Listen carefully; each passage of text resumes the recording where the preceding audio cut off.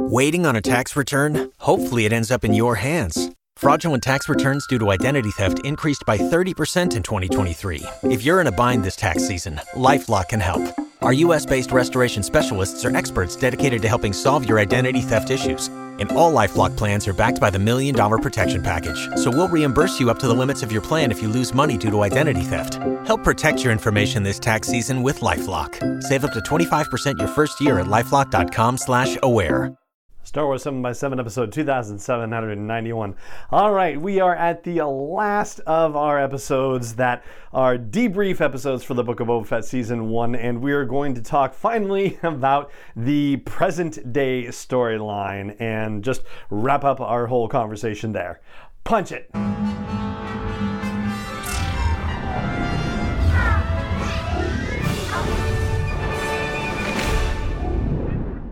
Hey Rebel Rouser, I'm Alan Voivod, and this is Star Wars 7x7, your daily dose of Star Wars joy, and thank you so much for joining me for it. So, the Book of Boba Fett current timeline, right? The timeline that takes place in the time of The Mandalorian. That's the only part that we haven't really discussed in detail yet, and that's how we're going to wrap up our series of debriefs on the Book of Boba Fett Season 1. Now, if you'll recall, just about 15 episodes ago, this would have been episode 2776, it came out on February 8th, I did a rundown of what was, till that point, about 80 minutes of storytelling time that takes place in Season 1 of the Book of Boba Fett that actually happens in that Mandalorian time period.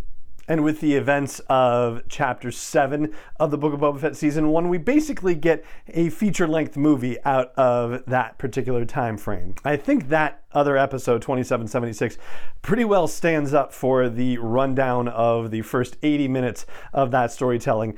And suffice to say, the rest of it is essentially what Jon Favreau and Dave Filoni talked about when they were joyfully creating the first season of The Mandalorian, the idea of just dumping out the toy box and playing, and that's essentially what happened with the finale for the Book of Boba Fett. They basically just dumped the toy box out and set everybody pew-pewing against each other and created a lot of wild and crazy action scenes, got the callback or carry through with the Rancor situation happening, the showdown with Cad Bane, that was, a version of what we saw in the Clone Wars Legacy, where they actually had a face-to-face duel in there as well. And ultimately, Boba Fett learns that being a daimyo is not all that's cracked up to be. And the territory, by comparison, that Boba Fett was in charge of was much smaller, but now it's gotten a bit bigger as a result of the events of the Book of Boba Fett, because the Klatooinians and the Trandoshans and the Aqualish are not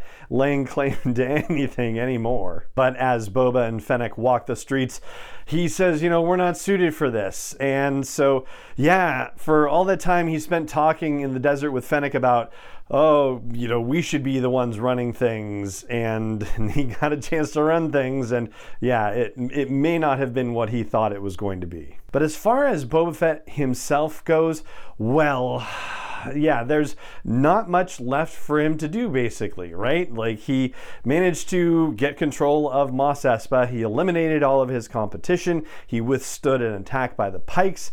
He's pretty much, set now, and it's just a matter of whether he is going to continue to be the daimyo, and whether anyone will continue to let him be the daimyo, or whether he's just going to chafe at this role and decide, I think I'd like to get back to some hunting. And so we're leaving him in as about a settled place as we possibly can. And he doesn't necessarily owe anyone anything at this point either. So it's going to take some major inciting incident, like we've talked about in previous episodes, to get him to move on and to create the possibility of a season 2. Seems more like there might be favors traded back and forth between him and various people, including the Mandalorian, to get him to appear in more Star Wars storytelling. And I suppose for all intents and purposes, he does have closure with the dramatic and traumatic events that happened to him during his time on Tatooine after he escaped from the Sarlacc pit.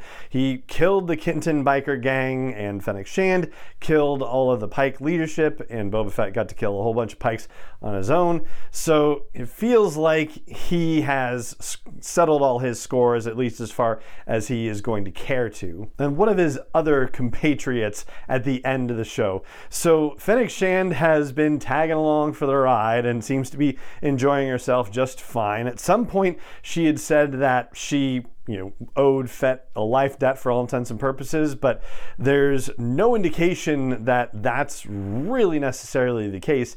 And in fact, Fennec said that she wanted to go free after she helped Boba Fett get his ship back, and that was fine with Boba, but then Fennec has been hanging out. And so yeah, I mean, Fennec is probably going to end up going out on her own at some point, you would think, especially if they go, oh yeah, this is a character that people like, we've got to deploy her out into other Star Wars storytelling. So I don't imagine that she's going to necessarily be taking a permanent place in Boba Fett's group of rulers on Mos Espa, right?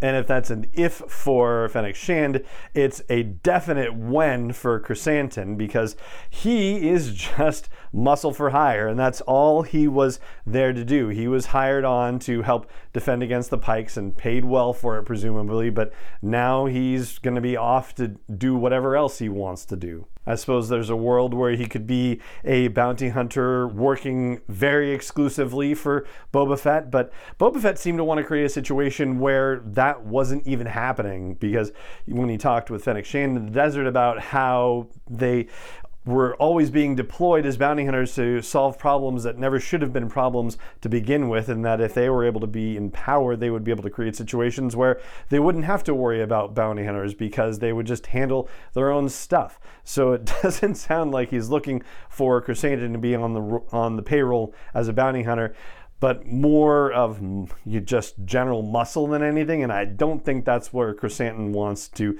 be spending his time in his life. It was fine for the moment, but yeah, now he's ready to move on to other things. And then we have the mods, who basically at the end of this, yeah, they did their job in helping to protect Boba Fett, protect the city of Mos Espa, fighting off, I think they were fighting against the Aqualish, if I remember correctly. Yeah, I think that's right. Anyway, so yeah, now they still have a job with Boba, and it seems like Boba is perfectly happy to keep them around as another set of muscle, and heck, he might even recruit more mods to join his cause. And I also think that that's kind of a window into the growth that Boba had in season 1, which is that he has been a lone wolf for so long. Now he is in the position of supporting a community and having to perform economic development, which is a whole nother situation entirely. And whether it really does suit him or doesn't suit him, something different has happened with him, because he definitely took action to take care of a city and take care of people who were ostensibly under his care and under his supervision. As a character, he had been very much of the Han Solo mold, in the sense that he wouldn't stick his neck out for anyone, right? It was only for himself, and especially after jobs went bad with the Krait's Claw syndicate that he developed. I mean, he has a natural tendency to want to develop community, but it had been burned too many times as a bounty hunter, but now it seems like he has found that kind of community again. And who knows how long Fennec will be a part of it. Chrysanthemum definitely won't be a part of it for very much longer. The mods seem like they're happy to be a part of it. And the people of Mos Espa certainly seem to be happy with him too. So yeah, it's an interesting growth journey for Boba Fett, to be sure. And maybe I would have liked a little closure on the whole Pike thing. Maybe I would have rather Boba Fett be the one to deal with that Pike leader who lied to his face about the Quinton's Riders and whatnot. But, that's okay.